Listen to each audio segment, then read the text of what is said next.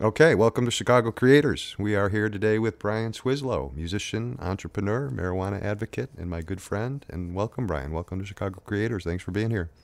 Thanks, Cary. Yeah, thank you for having me. Sure, a pleasure to have you. Hey, you are originally, or you are from Humboldt County now, but we have you on Chicago Creators because you are originally from the Chicago area, correct? Born at Michael Reese Hospital on the south side, made my way to Skokie, Niles, and Buffalo Grove. Wow, very good. The migration trail, there it is. Very good. So, I want to talk about music in Humboldt, obviously, and what you're doing now. But before we get into that, you started a brand. Fat Bowl is your brand. Tell us about that. How did Fat Bowl start, and what did it become, and what are you doing with it now? And tell us a little bit about that. Well, Fat Bowl, we started as a joke between me and a friend, an old roommate. He drew it up, and and I was like, this would be a cool hat. I always liked to do, you know what I mean? And I was like, this Fat Bowl logo was really cool. And so, we're like, let's create something. And it was kind of a joke, smoke a Fat Bowl, but we spelled it differently, so it didn't say weed because we're into music and education and kids and uplift, Right. and other things. And we spelled it differently, and the logo looked like it was something that would make sense. And my dad was a silk screener, so I was like, this would be really cool. Wow. And so I had to go and there's a real hustle with it. But it takes a lot of integrity when you think about it now with legalization. But long before that, I was like, one of these days this will be a thing. So I started giving all these shirts to the musicians and friends of mine. I was like, let's just get everybody wearing this stuff. And I wasn't really sure. I just created this thing. And it was, like I said, my buddy and I came up with it. I moved to LA. I asked permission to use it. He's like, go for it. And now it's a thing. And so this was just kind of an inside thing between you guys, or were other people were involved in this, or how did it grow? No, it was just my buddy Mike Packard and I, were roommates. He came up with the idea with me, and we were just making jokes about it. Right, it became a logo, and then I started giving these shirts and hats to a few musician friends. And 3 years into that, it really wasn't much of anything other than I'm like, I'll try to sell them, but you know what? I think I better just give them to my friends every time I had extra money. But all the friends I had were the musicians who I was playing with, so they were rocking my gear. And Chris Noonan was like, hey, what's up with this Fat Bowl thing? This is really cool. And I told him everything, and he was like, I can get behind this. And so he's like, I'll help you get it off the ground. So we went and saw a lawyer, and we trademarked the logo, and we did all the work. And by 2006 or so, we were, he's like, how much you got? And I had a certain amount, and he had a certain amount. He matched me, and we bought a bunch of T-shirts and tried to get people wearing our stuff, and tried sponsoring artists, because we're musicians who support musicians. And that's what our logo became, is artists supporting artists, musicians supporting musicians. And all of our designs at this point now that we're a full-blown brand and clothing company, are based on the artists we work with. So we're working with local artists to create the designs. So if we're selling the merchandise, now we're uplifting and creating a larger value for an artist, a visual artist. So now we can the art community together, and it created our thing, which is music, art, clothing, music, art, clothing, and culture. And now it's cannabis and culture, because Fat Bowl Farms has become a thing based on the brand. And that's 14 years of us just giving a lot of stuff away. And then, in the back of my mind, I always dreamt that, hey, merchandising and music goes together. And if any of these groups take off, or we can get this Humboldt sound happening the way I see it, or what I've learned from the elders before and whatnot, then we're going to have something to stand behind it. And if we can get people wearing the gear and working with us, then they'll rep the gear. So, so as I would work with different musicians, I'd say, hey, listen, I don't want to cross over into the zone here, but I have this clothing company. I'd love to hook you up. And so I would give them a shirt, and then next thing you know, the guy's wearing it on his Instagram, and, and 13,000 people saw it, and so it's this labor of love, that came out of just a fun idea to get my friends and I all hooked up with some hats and T-shirts that represented music that didn't say Humboldt, because I'm not from here. You know, I wanted to leave that for my buddies. You know, that's like, I don't need to use the word Humboldt in my name. You know, I don't born here, you know, so, Wow. you know, I get that, you know what I mean? And this community is very special and strong based on the cannabis culture here. And it's, you know, it's an underground life. Right. And what drew you to Humboldt? Was it the cannabis culture, or how did you end up in Humboldt? And how long have you been there? How long have you been doing the Fat Bull thing there? I moved to Humboldt in 1997. I was in Los Angeles for a year before that. So I moved from Chicago to LA in 96. And then September 97, I moved to Humboldt.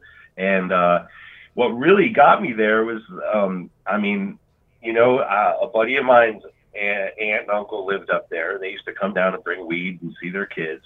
And be down for us. And one day they're like, "What are you hippies doing here?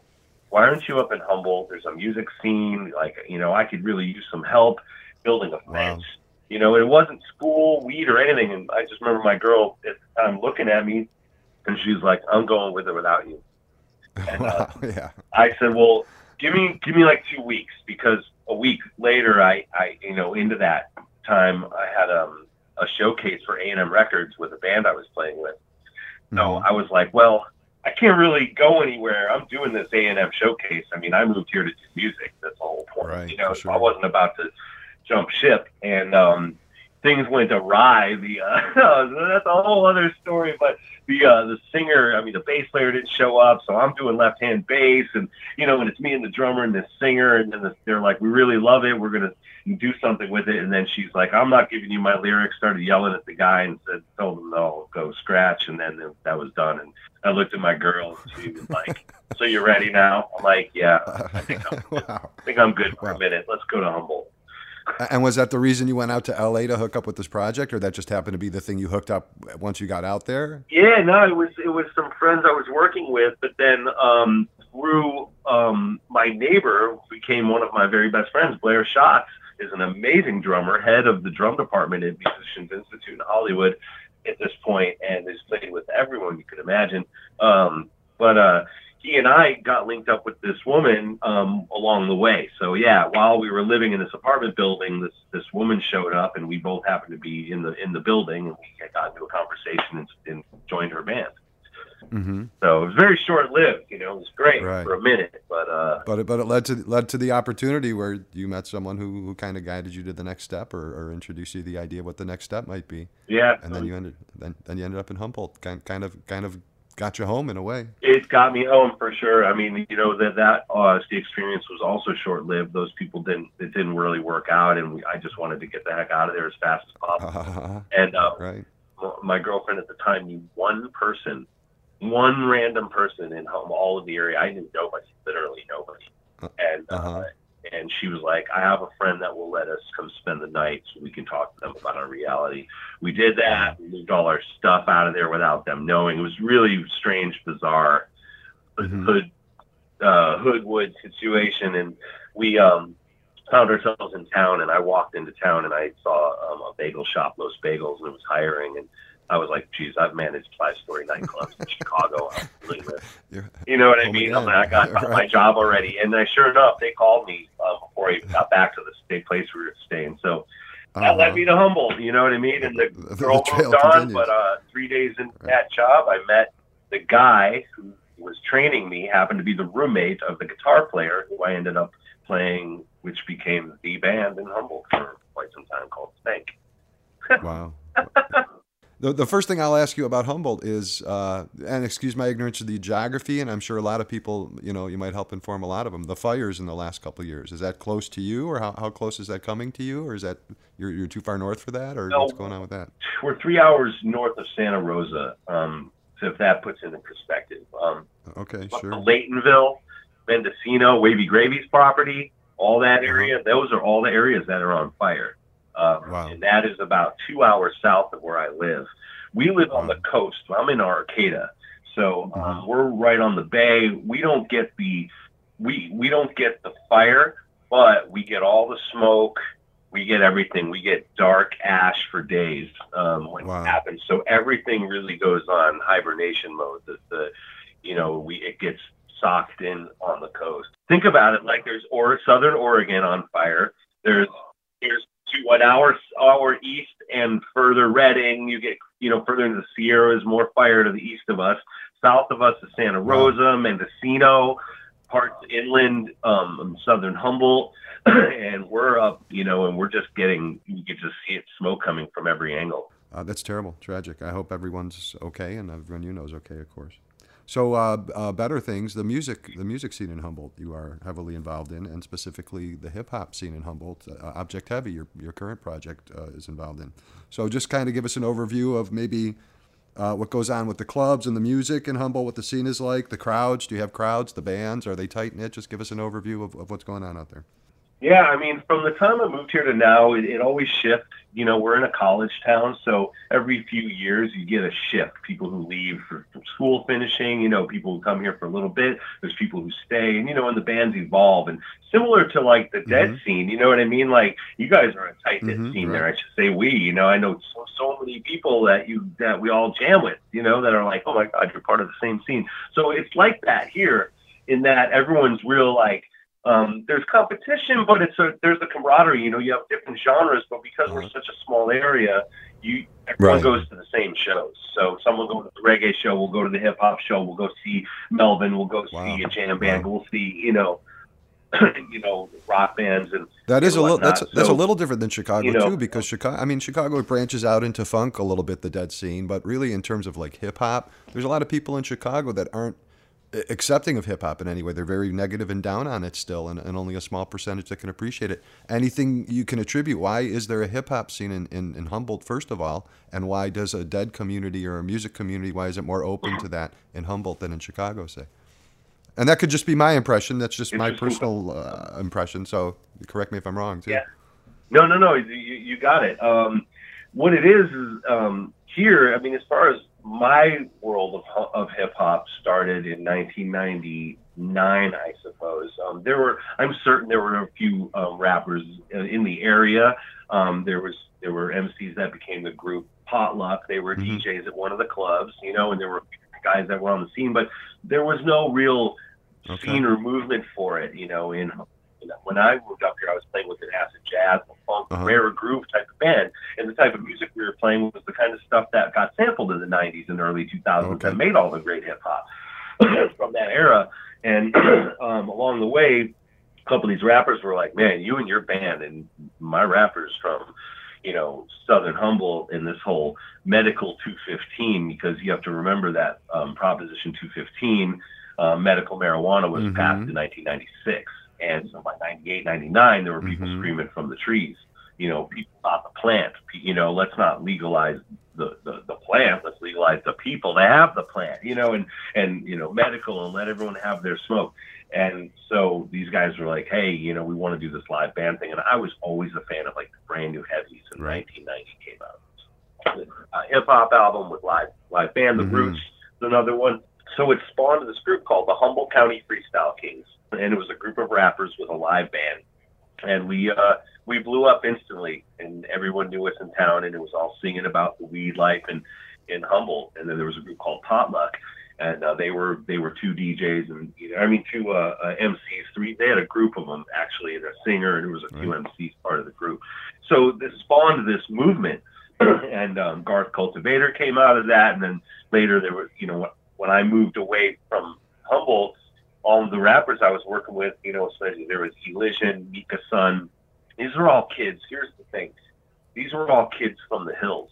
This wasn't street music. This was hill music. But it wasn't much different. It was, because there was a lot of weed out here. And you know what? This was their lifestyle. And people were getting killed over things out here the same way. People were coming up from Bay or different areas going, hey, I'm going to buy 50 pounds. And then pop, pop, pop, next thing you know. So it's like, there's some synergy, if you will, in the reality of hip hop. Yet these guys are coming from a beautiful place. They don't have a lot of money. They're just thinking about what their lives are on the river and all that. And so it became this really positively charged hip hop movement.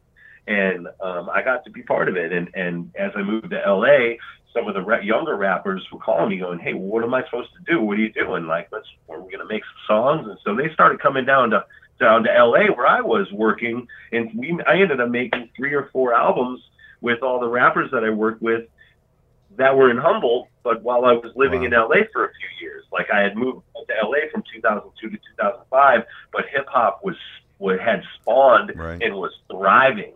And so when I moved back up by 2005, the MCs I was working with were like, we have to got to get the band, you know. And I was always, it was like the band I was playing with, that was the one of the well-known bands in town, would back the rappers. So it was Spank and the Kings, right, back in the day. And it became Subliminal Sabotage, was the second generation of Southern Humboldt rappers. But I was really tight with Eli Fowler, Beryl Alexander. There's a group of MCs that I became really close with, and they were like, and I was playing with the band called Nucleus. And so I said, hey, Nucleus, I need a favor. These guys need a band, and I'm their band, so I need you guys to be the band with me. So we did it, and we continued the movement of Humboldt, of our Southern Humboldt style hip hop, even though the band lived in Northern Humboldt, but it's a thing. So yeah, so it's and there's a ton of, now there's a whole group of, there's 3 or 4 different styles of hip hop up here now that I mean, it's a solid movement, and there's a sound. That'd be really cool if you could take that model and bring it to Chicago in any way. I know you spend most of your time there and very little of your time here, but if somehow that you could integrate a hip hop scene or whatever's going on in Chicago and bring it more into that funk scene and combine it here, that'd be really cool. It's amazing that you did it out there. I mean, congratulations to you. It's cool that you were a part of that and got in on the. Yeah, I got lucky. I met these guys, and they were like, "Hey, man, we'd love to have you be part of this." And I ended up leading the band. It was like, we became tight, and now, many years later, I mean, it's led to lifelong friendships, and those lifelong friendships are people who are like literally growing the best weed on the planet. They're like winning the awards. My friends down south, I mean, they've won 9 out of the 20 awards at the Emerald Cup for sun-grown cannabis. These are all people that I'm cool with. Like, they didn't just know me. Like, I'm like, oh my God. It's cool that you give them credit that you say, oh, they came to me to ask me, what are we doing? But at the same time, you had to do the work to make them aware of who you were too. So it's, it's cool that you guys came together that way. Yeah, the rappers would show up to watch my funk band, and then they would say, oh, let me up on stage, let me see that microphone. Like, yeah, no problem. You know what I mean? That's how it started. And I was like, and I loved hip hop. So we started doing after parties and just backing up whatever MCs wanted to come through. And I started a thing called the Hip Hop Lounge, which now is a band. It's called the Mystery Lounge, which backs rappers. That's what we do. You know what I mean? I'll get your record, play your music for you the way you wrote it, and back you. So we become a band on that level. And as far as Chicago goes and the weed, we're working on a cannabis project in Chicago, and the idea is that Fat Bowl will have a clothing store with the accessories for cannabis and other things, along with potential products. Is that so that would allow us. Is it happening yet, or where are we at with that? It's a mission. I mean, as you know, in Chicago, we're part of a social equity application, and those are they're having a real hard time pushing those through. And I'm looking forward for them to make that happen. And if we can get to that finish line, then we will have licenses in Chicago to grow and to cannabis. So we are. I mean, as soon as they award permits and we get a call, yay or nay, then we're going to know what we're doing in Illinois. And if it doesn't happen there, then there's other states that we're also working on. Fat Bowl is just becoming a national brand. It just hasn't yet. We have a facility for our cannabis project in here in Humboldt that will include, nursery processing, all kinds of stuff.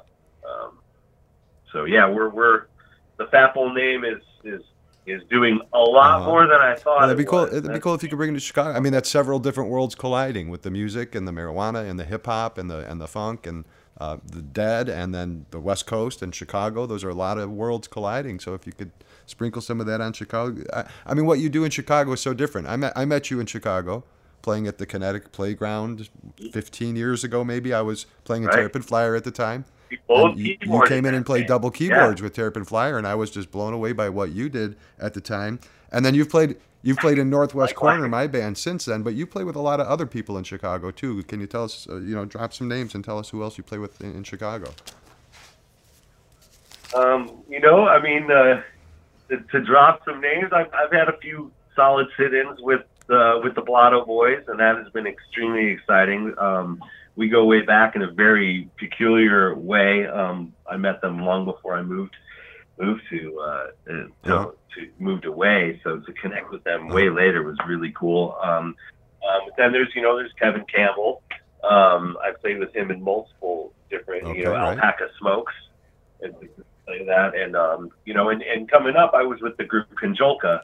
So there was Mark and Marty Conjolka, and then obviously there's Randy, who's bass player for Northwest Corner, and then there's the Ravinia Ramblers. Vicky was part of Conjolka as well, and so I always knew who Berger was, and we, and he was part of Cornmeal, and so that's a lot of who, and I played, I did a Terrapin Flyer gig a few New Year's Eves ago, which was cool, at the Emporium, and and I guess that rounds it out. I guess I've been tight with the Chicago Afrobeat project that stayed at my house a couple times when they come to Humboldt. And you mentioned Kevin Campbell. Was he? You did a Frank Zappa project with some of the players from Frank Zappa's band. Was Kevin in that with you, or who played in the Frank Zappa project with you? Kevin was not in that band. The Chicago players for that were Mark and Marty Conjolka specifically.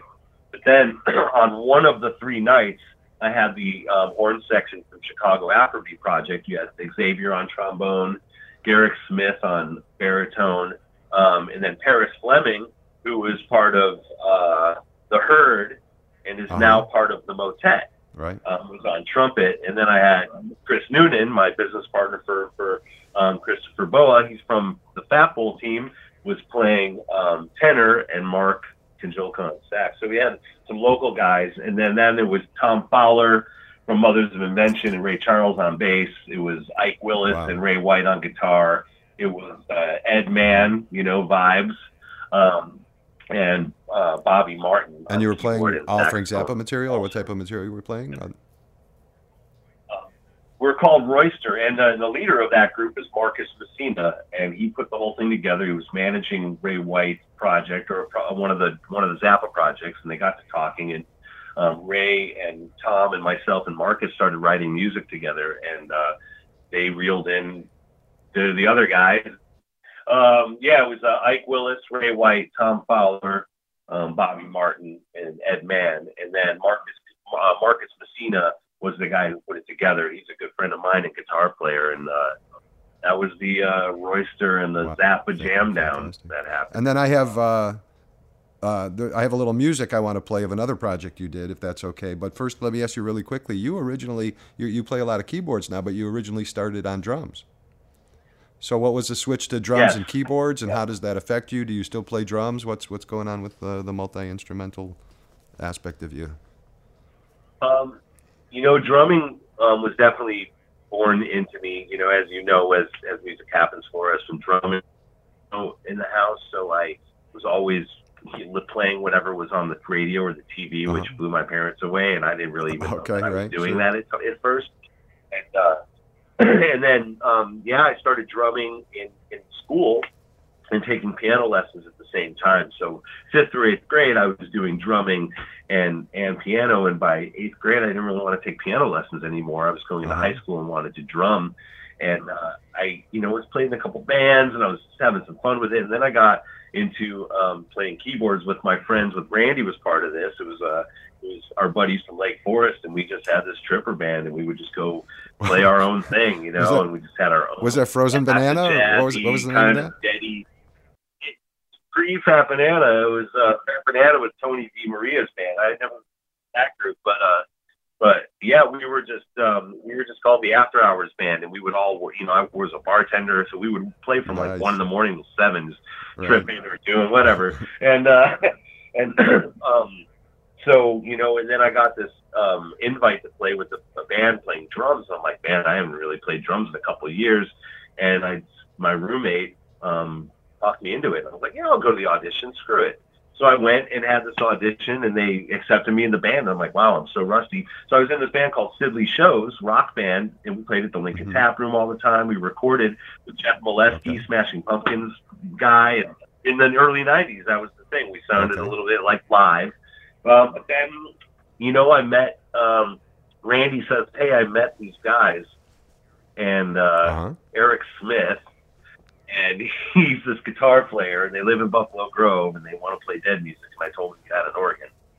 I show up, me and Randy show up to Eric Smith's house, and that's where I was on the drums. And then when it was happening, there was Marty Konjolka walk in the room, and they're both vibing me. I don't think they meant to vibe me, but I was on the drums. And they were like, Marty's the drummer, what are you doing? And I was like, oh, don't worry about me, I'm the keyboardist. And they were like, oh, okay, cool. I'm like, yeah, I got an organ and a Leslie. And suddenly I was the coolest guy in the room. Like, oh, really? Okay. So I was kind of being a little facetious because, those are the boys. But, then Konjolka was born out of that. And the Grateful Dead cover band, and I never really looked back from drumming since then. But I still play drums when I can. Whenever I see a drum set, I get on it. I'm still pretty good. But I've made so many hip hop beats that I'm always making drums. I'm always I don't sample at all. I just make everything and write everything myself. So I get my drums. And as long as you mention Eric and you're talking about Konjolka, I'll mention a real quick story too. When I first met Eric Smith, probably in maybe 2005, and we were playing Intrepid Flyer, and then I walked into his place and I saw on his wall a flyer for Konjolka, which was a name I would never forget, because back in the Of course. Or never be alone. Back in the 90s at the Wrigley side, my band at the time, I think it was O Squared or maybe the Stoolies, whoever it was, we played a double bill with this band, with this awesome saxophone player called, a name I'd never forget, called Konjolka, which I'd never heard of again since. Flash forward 10, 15 years later, I meet Eric. There's this flyer up in his room, and I was like, what on earth would you know about Konjolka? Who are they, And he goes, Konjolka was my band, and I was like, oh, my God. And so... Yeah. No, you were in O Squared. Yeah. That was definitely it. 1,000%. I'm certain we smoked them all together. Uh-huh. Now that you said that, I didn't know why I didn't put that together. I always wondered how we crossed paths before we knew each other, because I knew you were on the scene the whole time. They're like, do you know Cary Cohen? In some way. Yeah, I don't know why, but it's O Squared. All right, so I'm gonna press this button and play some music, and hopefully that'll lead us into our next topic, talking about some of the things you do. So let's see if this technology works. So I'll press this button, and we'll hope for the best. Can we get a hand for Object Heavy, by the way? Seriously. I mean, good gravy. And Mr. DJ Logic right there.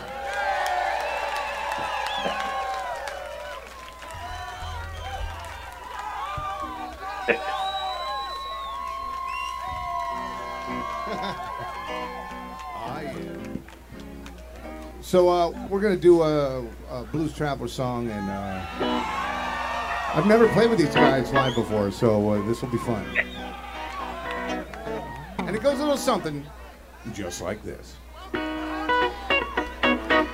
right, I realize I better cut that out before there's a copyright infringement. That's not Object Heavy's music that I've asked permission to play. So obviously you're playing with John Popper from Blues Traveler, so tell us a little bit about how that happened and what that's about. That's awesome. Yeah, I still smile when I hear that. I'm like, I can't even believe I played with this guy. So this came about up here in Humboldt. There's a festival called the Summer Arts and Music Festival, and it's a really great thing. There's tons of local bands. It's a whole thing, and there's always a handful of pretty large headliners.